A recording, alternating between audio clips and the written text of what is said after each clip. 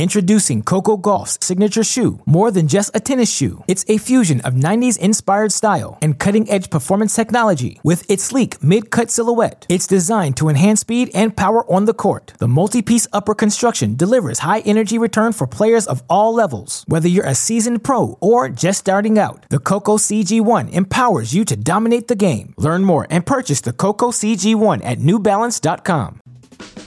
Welcome to the Behind the Racket Pod, the podcast taking you behind the racket with today's top tennis players and biggest issues facing the sport. Behind the Racket is a community to give fans and players in the world of tennis the opportunity to open up like they have never done before. Visit BehindTheRacket.com for the latest stories, merch, as well as direct links to all of the latest podcasts. It can also be found on iTunes, Google Play, Pandora, Stitcher, and wherever you find your podcasts.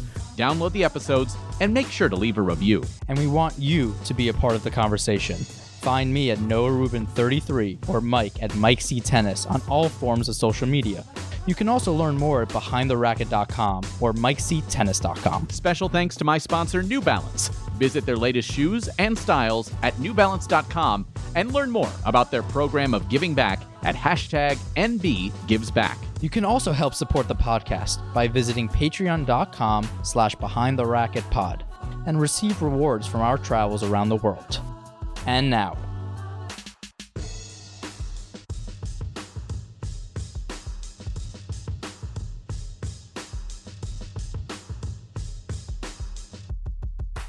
this is a real treat for Noah, especially because this is somebody who goes way back in Noah's life. And I've always just kind of heard tell of these stories of Noah's relationship with Taylor Townsend. And I'm just so honored that you're joining us. Thank you so much. And I know we were just talking before we started recording here, but tell people how you're doing, just how your life is right now and what adjustments you've been making over the last several months. Yeah, everything's good so far. It's been pretty crazy the last couple of months. Everything was going great at the beginning. It's still going great. I can't say that's not going great. But, I just had some personal internal things that I was dealing with that I kind of had to work through. And I didn't really know exactly what was going on with me. But once I kind of figured it out and identified it, and I went on vacation for the first time, and I took that time to kind of just unwind. And that was my first time being away from the baby. So it was hard, but it was an opportunity for me to kind of just clear my head and kind of get refocused. And now I'm good. I'm in a great headspace and on the right path. So I can't complain. I have to ask, what is the initial thought? You have a child in your hands. What is the initial mindset switch that happens? I just... At the beginning? Yeah, the first thing. Man. Well, he came 2 weeks early. So, everything that I thought I was going to do, I wasn't able to, I had nails this long when I went to the hospital. So I was like, oh my God, I hope I don't scratch them and peel the skin off. I'm so scared. But yeah, so it was honestly crazy. I had to have a C-section. So I literally couldn't feel anything from my chest down. So it was really even breathing was kind of weird because your lungs, everything just feels so heavy, but I literally had no sensation from basically here down. So I didn't feel or know when he was out until he showed me over the thing, here you go. I was oh, I started crying. I was oh my God, it's real. That's what my thought process was it's real. Yeah, it was different because towards the end of my pregnancy, I had a great pregnancy. I worked out up until 36 weeks, went to the gym every day. But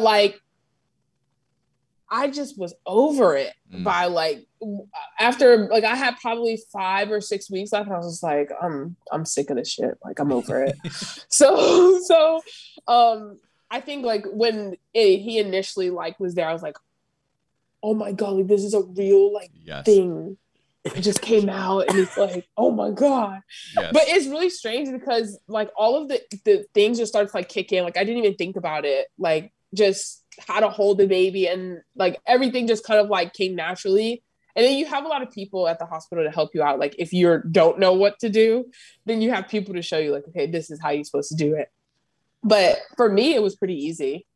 Yeah, after taking care of me for so many years, you know. Yeah, that's like a group community thing because all of us have to do it though, Noah. Wait, Mike, before you get into it. So I'm cleaning out my house here, and of course, Melanie makes books of all my trips when I was younger. Of course, photo books. And this book that I just saw, Coupe LeBlanc. And here I have, it's little Daniel Kurzman, little Noah Rubin, and then Taylor Townsend is 4, 5, 6 inches taller than us, and we're just like little boys. And Brooke Austin was there, and it was hysterical. You have to see what we look like. I have to send you one of these. Oh my gosh, I remember that.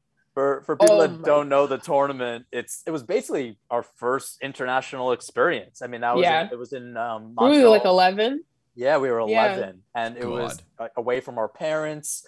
This was like our first experience. We had no idea what was happening. Absolutely no idea. We're like going to Disney, and here we are, and that's where our journey began. Yeah. Yeah, it's crazy. I've known you for 14 years.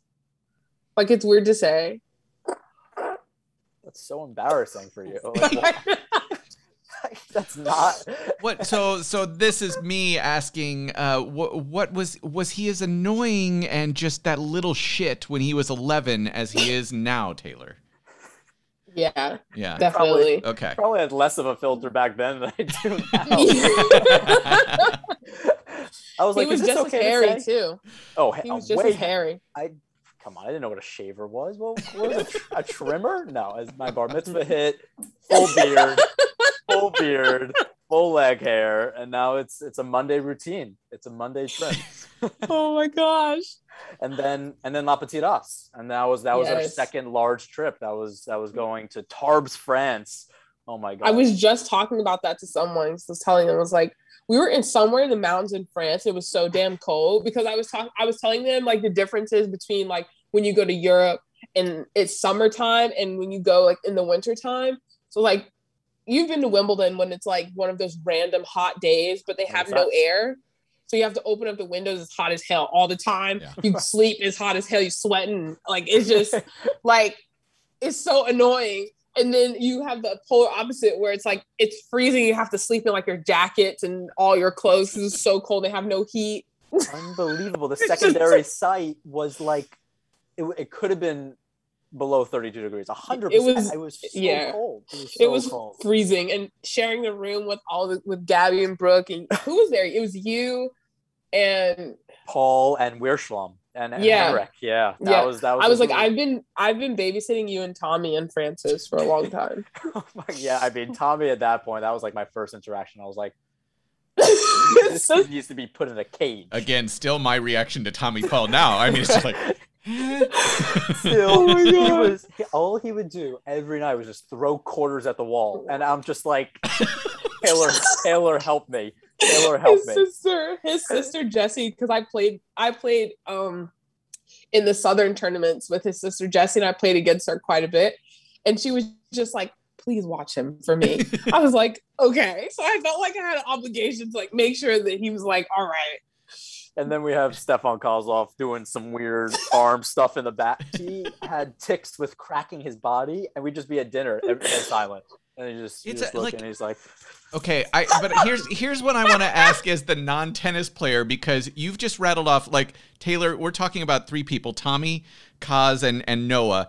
And like, he's describing himself and those other 2. And I'm just like, you guys, none of you have changed.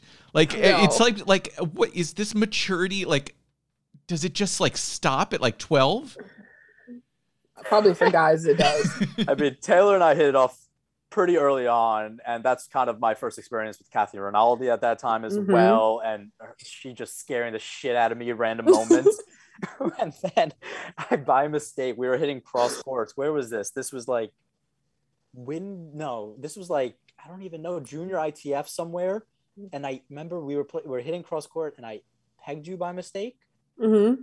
And then Kathy ran from the other court as a joke, but you never know when she's joking. I was like freaking out because I was like, I'm so sorry, Taylor, I just pegged you. And then Kathy's like, you gotta be fucking kidding me. You're gonna get And this was our juniors, like from 11 all the way through. This was it. And we had such a good group of people. Yeah. And we lost a few along the way, and it kind of weeded out a little bit. But God, look how. And now we're talking about you having a child and coming back to tennis. And jeez, I know it's crazy. I would have never thought.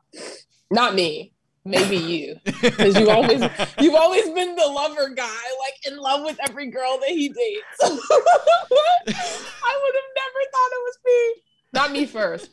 Oh God. Oh, and I just told my girlfriend Jamie about, remember Petra from La Petite Os? Do you remember this story? Oh. The girl who was at the was at the player party. Yeah, she was like the Danish neighborhood or something. cougar. No, not her. Oh. You have to. Oh my God, I can't wait until my grandmother listens to this. We'll keep that out. Well, just for this is for the fandom side. Like, people want to know where you're at with the tennis side, and obviously the motherhood side is so much more important. I can speak to that myself, but where are you at with your tennis? Where are you at in terms of getting back to play, and do you actually miss it at this point? Oh my God, I miss it so much, and it's been. Because I've never had an injury to take me out or to like force me, thankfully that I haven't had to play or practice. And so this is the first time that I've been away from the game for this long. And like when I used to play, like I did not watch tennis. I was just like, I just can't, like I need to disconnect. But now that's all I watch. Like I miss being out there. Like I miss competing. I don't necessarily miss the travel so much, but like I just miss that, like that edge and that competition and like that push and pull. That's one of my children. This is the dog. But yeah, so I'm on my comeback trail. I'm on week 3 of a pretty intense like fitness program. In about 2 weeks, I'm starting to go back to hitting and stuff like that and kind of organize practices and everything, which has been great. I've been hitting off and on with my sister. Like when we get a chance, we go to a little rinky-dink park and hit and stuff like that. But like actually in a couple of weeks, having like organized practices, live ball hitting and ball machines and just getting back to like high levels of repetition. So I'm really excited about that, because just being able to kind of like start from the ground up. So yeah, I mean, I tried to play World Team Tennis in November, but nobody really wants me. So so I was like, okay, because I was like, even if I play doubles, like I just wanted to get a chance to like be out there and feel where I'm at. But my plan is to be back playing tournaments between March and May of next year. Okay. So just depending on how everything progresses, maybe play, a UTR or something like that. Yeah. But we'll see how it goes. But yeah, I'm definitely coming back. I'm definitely on the path. It's just, a long way to go. In that regard, have you matured? Do you sense that like a different perspective on where you're at in terms of the tennis side, let alone obviously the personality side? Mm-hmm. Yeah, definitely. I think that this whole experience has, like I said, being away from the game has helped me mature as a player. I think mentally, even though I haven't like hit a lot of balls or played any matches in September will be a year, like US Open will be a year. Yeah. But even though I haven't played any competitive matches, I feel like me being away from the sport has allowed me to like take a step back and really like analyze and be able to see and watch objectively. Yeah. And kind of just start seeing like, okay, this is what I would do, or trying to figure out what I would do in these scenarios and just kind of like keep my mind engaged. Yeah.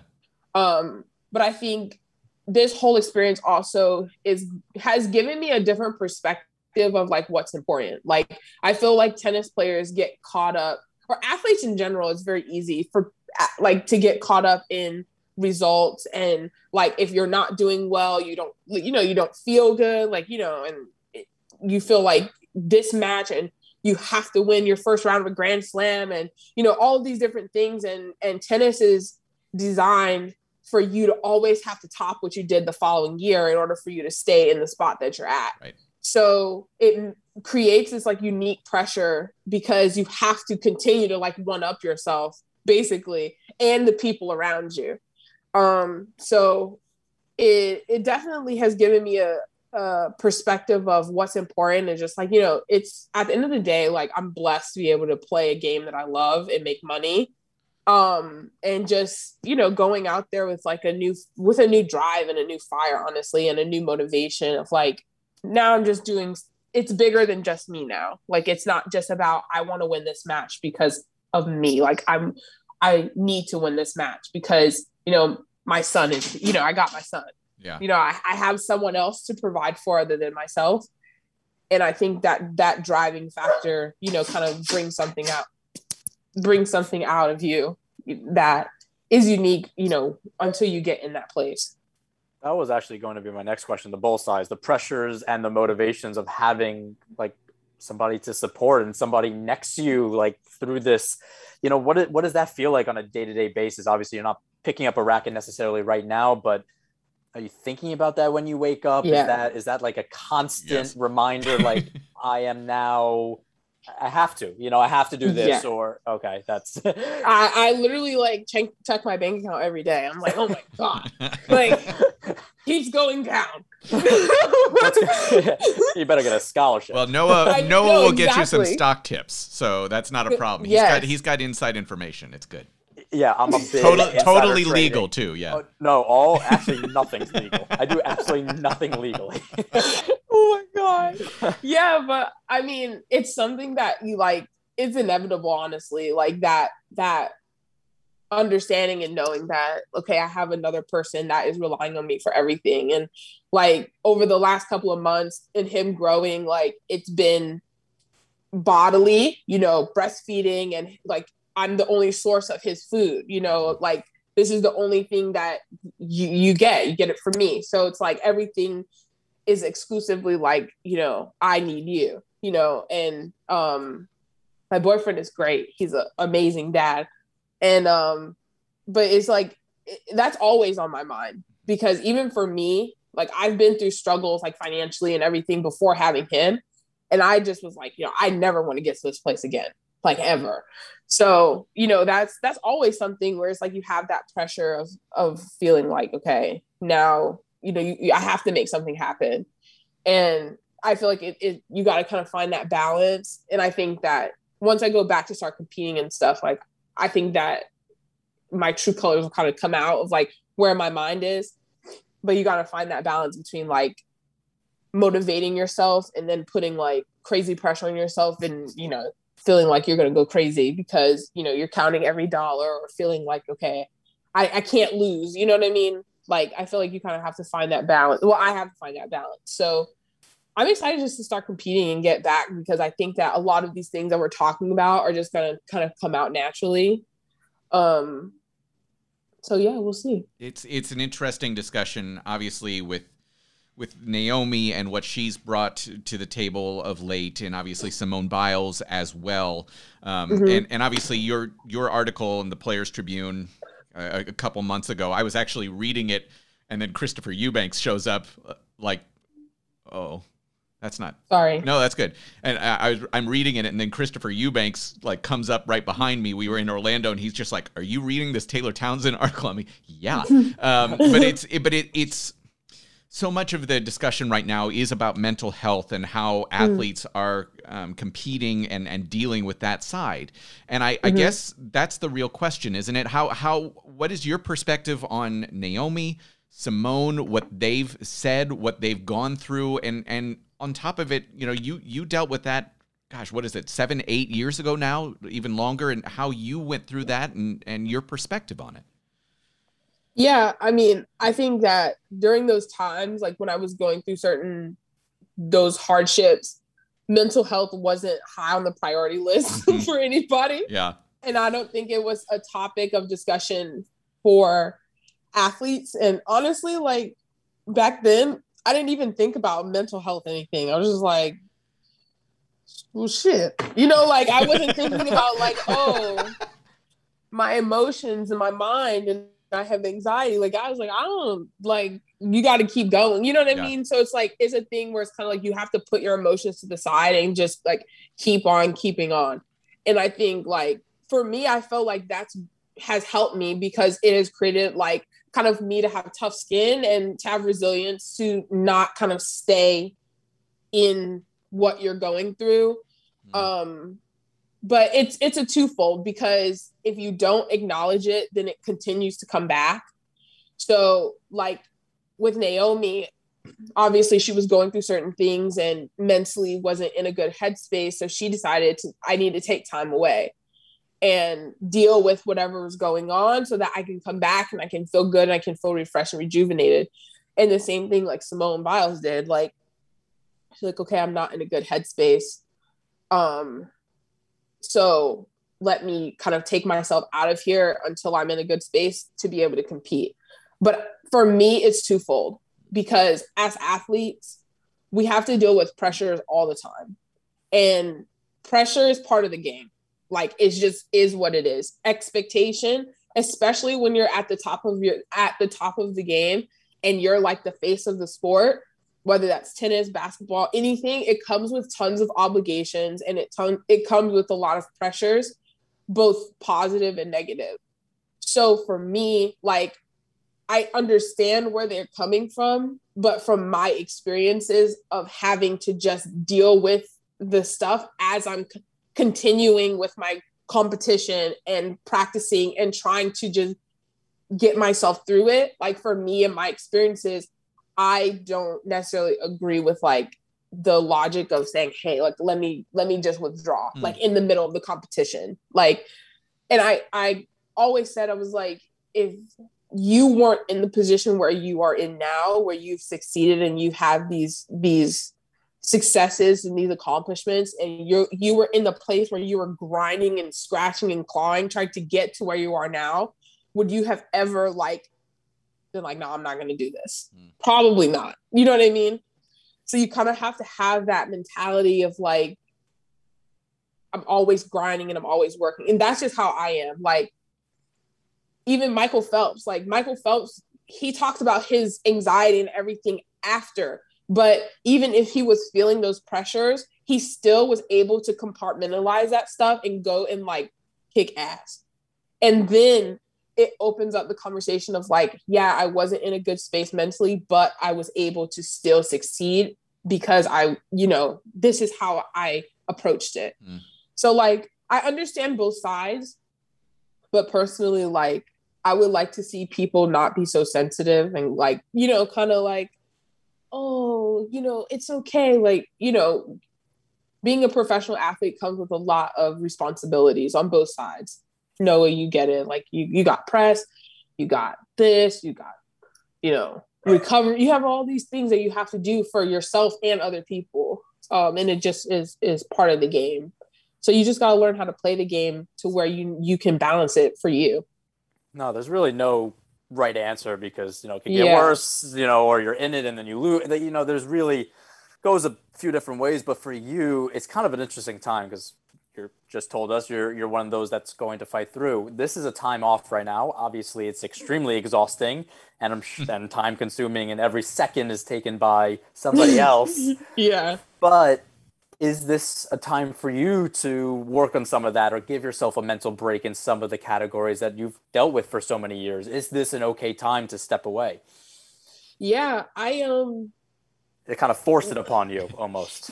Yeah, but last year, even before, and I can speak to this, even before like I got pregnant or knew I was pregnant, let's just say, because this wasn't on purpose, trust me. But even before, like when the pandemic had first started and like they had it was like right after they had canceled Wimbledon. So I was like, okay, I know there's not going to be anything like from July. Like it was kind of inevitable of like what our schedule was going to look like and everything. And I started like really struggling mentally, because like not necessarily with motivation, because like when I would show up to fitness or when I would show up to practice, it wouldn't be my effort level, but it was finding the inner motivation to continue every single day when I don't know what I'm working for. You know what I mean? Like when you have off season, you work really hard because it's like, okay, I'm going to Australia. Right. I know that it starts this day and it ends this day because when my travel day is here, you know, the tournament starts here. So it's like you have these definite dates where you can kind of pinpoint and you know, okay, I'm working towards this particular thing. But when the pandemic hit, it was like, I don't know what I'm going to play. Everything is shutting down. Yeah. Like, what is my life outside of tennis and traveling and everything? And it kind of exposed that for me. I was like, wow, like, I don't have shit to do. I don't know what I don't know what I like to do. I don't know anything outside of this game and this regimen and routine.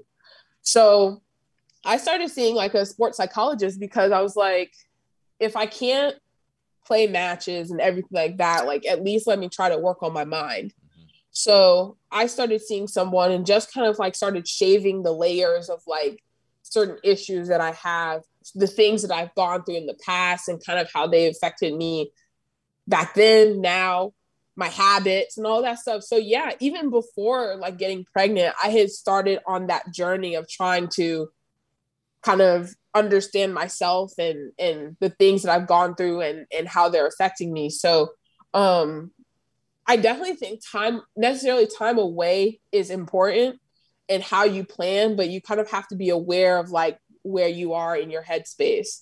So I get both, like I said, I get both sides, but like that was a time when we were forced to take time off. So that was like my way of trying to maximize, you know, us. Okay, we're not playing tournament, so let me try to do something that can help me once I do go back on court. I'm fascinated to see what that development is going to look like for you, because I always thought you were so incredibly tough as it was, you know, from my external viewpoint, you seemed just so tough.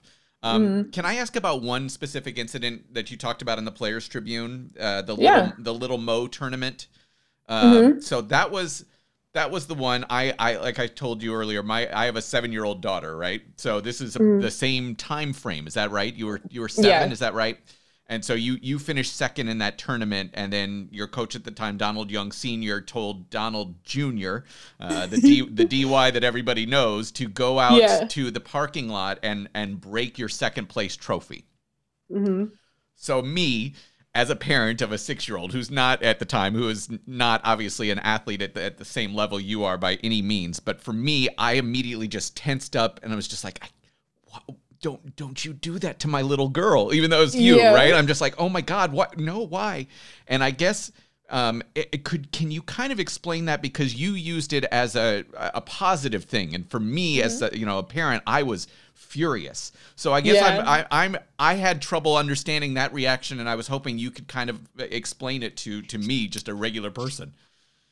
Yeah. So I mean, kind of the precursor is that, like, Mr. Young and like Donald's like my brother, right? Mr. Young, Miss Young, like they've been in my life since before I was thought about. Like, so Donald's always been around. He's always been a jerk to us. Like, it was just his thing.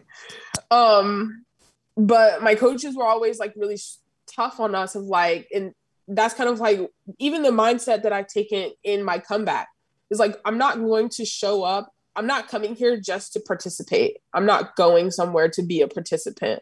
I'm not going to be happy just being here. Like, I'm going to be here and I'm coming here to win and succeed. So for me, Mr. Young's basically thought process was like, there was no reason that you should have lost this match, like zero. And it's unacceptable for you to be happy and content with second place when you should have been in first place. Like, there's no reason. Like, you are beating the girl and you were just happy about the trophy and, you know, all of that. So it was kind of a deeper message. It wasn't necessarily about the physical thing, but it was just like, no, like it was kind of that breaking of the trophy is like shattering your kind of complacency. You know what I mean? Like, you can't be complacent and you can't be happy with second place because you're better than that. And like, I expect more from you and you have to expect more from yourself.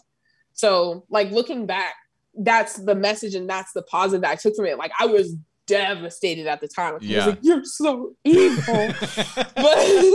but like, looking back on it, like, I appreciate the lesson because now I'm older and like I can look at that and I can say, okay, I see what you were trying to do. And like I said, I'm applying that same logic even to my comeback. Like I've given myself 12 to 14 months because I didn't want to rush and I didn't want to return to the court if I didn't feel like I could play and win. Like I'm not just going to go and play WTAs because I have a protected ranking and because I can. No, I'm going to go when I'm ready and when I know that I can win matches and I'm in a good space. So that was kind of like even that message and that lesson tied into even how I'm doing things now, like just kind of little things in my head. Like I guess I'm still scarred. I'm scarred right now. Yeah, my heart rate's at 150. The incident was 20 years ago and it wasn't about me. Yeah, no. I mean, yeah, my dad was tough, but I'm still a Long Island Jew. I was just kind of chilling over here, you know. I was just doing my thing, and we kept our trophies. They're still in my garage in Merritt. Exactly. I still have a lot of them, but that I have a particular fourth place trophy somewhere down there. So, yeah, that was his way. Taylor, I was like, whatever. Who have you reached out to, or who has reached out to you in terms of the moms that are on tour, in terms of just kind of giving you an idea of the path and the journey and what that's like? I've talked to pretty much, well, I'm not going to say all of them. I talked to Kim Kleister, Serena, and I've talked to Vika. Okay. Those are the three ones that I've kind of spoken to the most. And they've just been really like open. It was more so, I haven't really spoken to him in a while, like since I've had the baby. I spoke to Kim, like she messaged me and just asked, like, you know, how are you doing? But more so just like expressing, oh, I'm really excited for you. This is awesome. Congratulations. You know, that kind of stuff. And I saw Serena last November and we just kind of talked and just comparing our experiences of like, obviously when she was pregnant, she was like the same. She was like 3 months when she won in 2017 in Australia. Right. And so like, obviously having, you know, played the US Open and having to keep that a secret and all that stuff, I was like, it was so super stressful. And she was like, you were pregnant? Like, I didn't even know. And I was like, yeah, I was trying to hide. Like I was wearing like shirts that were huge and just like, I was super self-conscious. Like it was so weird. And it was a thing where it's like, you know, the bubble, everybody's condensed in a small space. So you see everybody all the time. Like it wasn't like you can escape where you go to your hotel, I go to mine. Like maybe players aren't staying at the hotel. So you can kind of have your own, you know, be free. No, not at all. So, I mean, they've been incredibly supportive and, you know, hopefully when I return back on tour and kind of like start getting my feet grounded in traveling and everything, like obviously traveling with a child is not easy at all. Yeah. But, you know, as they get older, you know, hopefully it works out. I don't know. It's a learning experience for me at this point. So I'm like, everything is new. Like me having to play as a mother is number one. Number two, now factoring in my scheduling and having a child and figuring out, okay, how long am I going to be away from home? When is he going to come on the road? Like I literally went and picked up his passport today. You need a passport because if I got to go somewhere, like you need to come to, you know what I mean? So like all of these things are super new to me, especially when I go back, like just having to factor in all these things, whereas you can focus singularly before. It's just me and my team and my coach, and I just got to do for me. Okay, I need to recover. I need to warm up. I need to do this. Now it's someone else and other people and other branches that you kind of got to pull from. So yeah, we're all going to be in this together, honestly. Well, I guess the real question is, what age am I allowed to babysit? When does that... Oh, God, I almost choked. You okay with it? I trust Noah, honestly. I feel he's very responsible. Oh, my God. Like, I do. Wait, guys, everybody. What? What happened? I do. I trust you. Oh, my God. This might be the most complimentary thing that's ever been said about Noah in the 2 years we've done this podcast. I do. As long as Jamie's around. Taylor, I'll say this. He came last year in the middle of the pandemic, and he and my daughter Marnie, they hit it off, and she still wants to talk to him every once in a while. So I give him shit, but I am completely with you. I know he would. Yes. If you can, also you need to take away his phone for a little bit. I mean, that's pretty crucial. If you can do that, Yeah. I think he'd be great. Well, no, Yeah. we're making I have this a ton of child people. Instagram famous. You have to understand. This is step one. You started the content. I'm helping out. This is it. This is our I have ticket. to, yeah. But I have like a lot of people, so it's like if I have to play like first match up, I'll be like, okay, your third match, all right, you take him. This is first shift, second shift, third shift. Like this, the ladies in the locker room was like, just leave him in here with us, we'll be fine. Mhm. So I was like, okay. So, yeah, we'll see how it goes. It's definitely interesting though. I'll buy a leash. Not to worry. Oh my god. You better not. I will chop off your crooked pinky finger. Wow. That shows the knowledge of Noah Rubin. That's just Like, the, that's good just- the good old high four. High four. Taylor, what's your caffeine of choice? Oh man. You gotta have. I mean, listen. This is where my coffee addiction started. Was 7 years No. ago. Mm-mm. I honestly don't own a coffee machine because I don't want to get addicted. So I just drink like powdered moringa in the morning. Okay. That gives me energy. And that's pretty much it. Like I really try to stay away from I love a good coffee and a pastry. Yes. And I got addicted to coffee in Australia. Yes. Like that's when I actually got it. When I was there for how many weeks was I there? I think I was there for 7 or 8 weeks. Yeah. And it was like my progression was, oh, I'd like a coffee. To like, oh, like I'm feeling like, oh, I need a coffee, so I'm tired. Yes, to like, right. oh, a coffee at lunch would be great. To like, I need 2 or 3 a day. Yep. And then I got home and I was like, damn, I need a coffee. So I woke up at like 4 a.m. and I was like, I need a coffee. So I was like, oh my God. So I literally, this place like that was up the street from my house that I thought had good coffee. Cause I like Starbucks and those kind of things. Like once you have the stuff over in Europe and Australia, like when you come back to the States, like you have to search for like good coffee. And when I came back, I was like, oh my God, I need a coffee. So I woke up, got dressed and was like standing outside of this restaurant for 30 minutes until they opened. Like I was the first one in the door. Like I need a cappuccino like now. I respect this So- so much. Yeah. Once I went through that and I was like having I was there by myself. I was like, okay, this is a little ridiculous. You gotta cut yourself off. So after that, I was like, all right. So I love a good coffee, but I'm not an avid coffee drinker because like I just don't want to get addicted to it.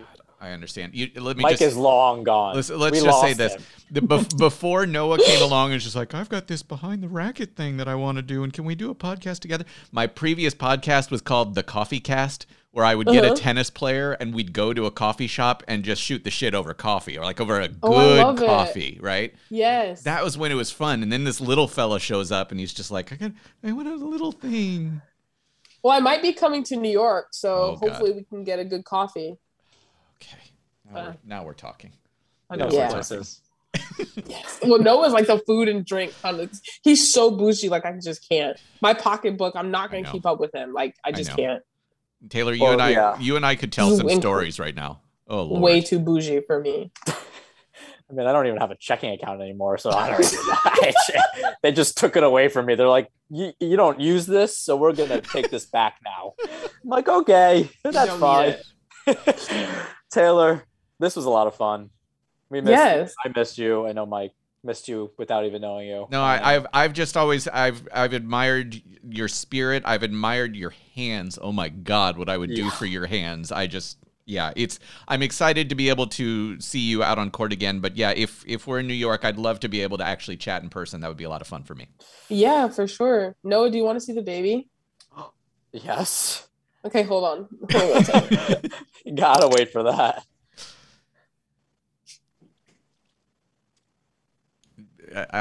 I'm gonna just bet Aiden is bigger than you already. I actually thought you were going to say something nice. I was like, what are you? Yeah. Okay, Mike. My daughter, by the way, came in and interrupted the podcast because you texted me and she said, Noah Rubin was on my iPad. Oh, my God. Look at Oh. Hi, Noah. Hi. What did we just interrupt? What was he doing? He was asleep. Well, not really. He's taking. So his. Can you move? That was to the dog for people who are just listening. That was to the dog, not Yeah. Tate. Oh my gosh. So his nickname is Catnap Man because all he does is take cat naps. Like he doesn't nap during the day. So yeah, that's all he does is just like 15 minutes, 20 minutes. So it's a tease. So it's like you think that you can get a good nap in, and as soon as you start falling asleep, he's up. So that's his nickname. So he just took a cat nap. Say hi, Noah. God, look at him. With your Dobermans. I love it. With those cheeks. Yes. Oh, my goodness. Yeah, I was going to say those cheeks are exploding. Yes, he's got a lot of juice, and I love the juice. So how old officially right now? He's 4 months, turning 5 months on the 14th. It's in a couple of days. Very cute. I mean, I like shopping, believe me, but there is nothing like buying baby clothes. Oh my. I mean, I know they grow out of it within like a day and a half, but it's just, you see this little fucking shoe. Yes, it's like the socks are like this big. Oh my God. I was like, it's so cute. Like I was cleaning my closet out and I found like one of his diapers from like when he was in the hospital, like the newborn diapers. Yep. And it was so small. I was like, oh my God, it's so cute. Yeah, but I was just like, I just refuse because I'm a sneakerhead. Like me and my boyfriend are both like, we love sneakers. And I was like, I just can't wait to start like swagging him out. But I was just like, I'm just not going to do it right now because you're going to grow too fast. Yeah, you just can't. There's a store in Miami. It has like the little Jordans with the Moncler jackets. And I'm like, you got to buy all of it. You have to buy all of it. This is when your Uncle Noah's going to buy you a Moncler jacket. You have to ask. Like, Jamie has a nephew, and the first thing I just bought bathing suits, these Villeberquin bathing suits, and it was a matching one with the fall. You have to. You just have to. And You're to so cut you damn off, bougie. no, to cut Mike off, he was going to say I wear the same shoes I did as your son. So you can't make those jokes. They're gone already. Sorry. I get it. My shoe size has not grown. I get it. Okay. I have a dinner now. I have to go to dinner. I don't want to speak to you anymore, Mike, but I do miss you, Taylor, and I'm happy to see this little cutie. Look at him. Thank you. I miss you guys too. And I'll message you when I get, if and when I get to New York, and we can meet up just for casual sounds good. Something. That sounds really good. Well, thank you so much and best of luck. We are here if you need anything, and get some rest, okay? Yeah. Thank you, guys. I'll talk to you soon. Okay. Bye, Taylor. See you, Taylor. All right. Bye. The show might be over, but the conversation isn't. Join us on social media at Noah Rubin 33, at Mike C Tennis, and at Behind the Racket. Expect new episodes every Monday or Tuesday. And don't forget to leave us a rating on iTunes. It really helps us expand and reach more listeners as we take you behind the racket.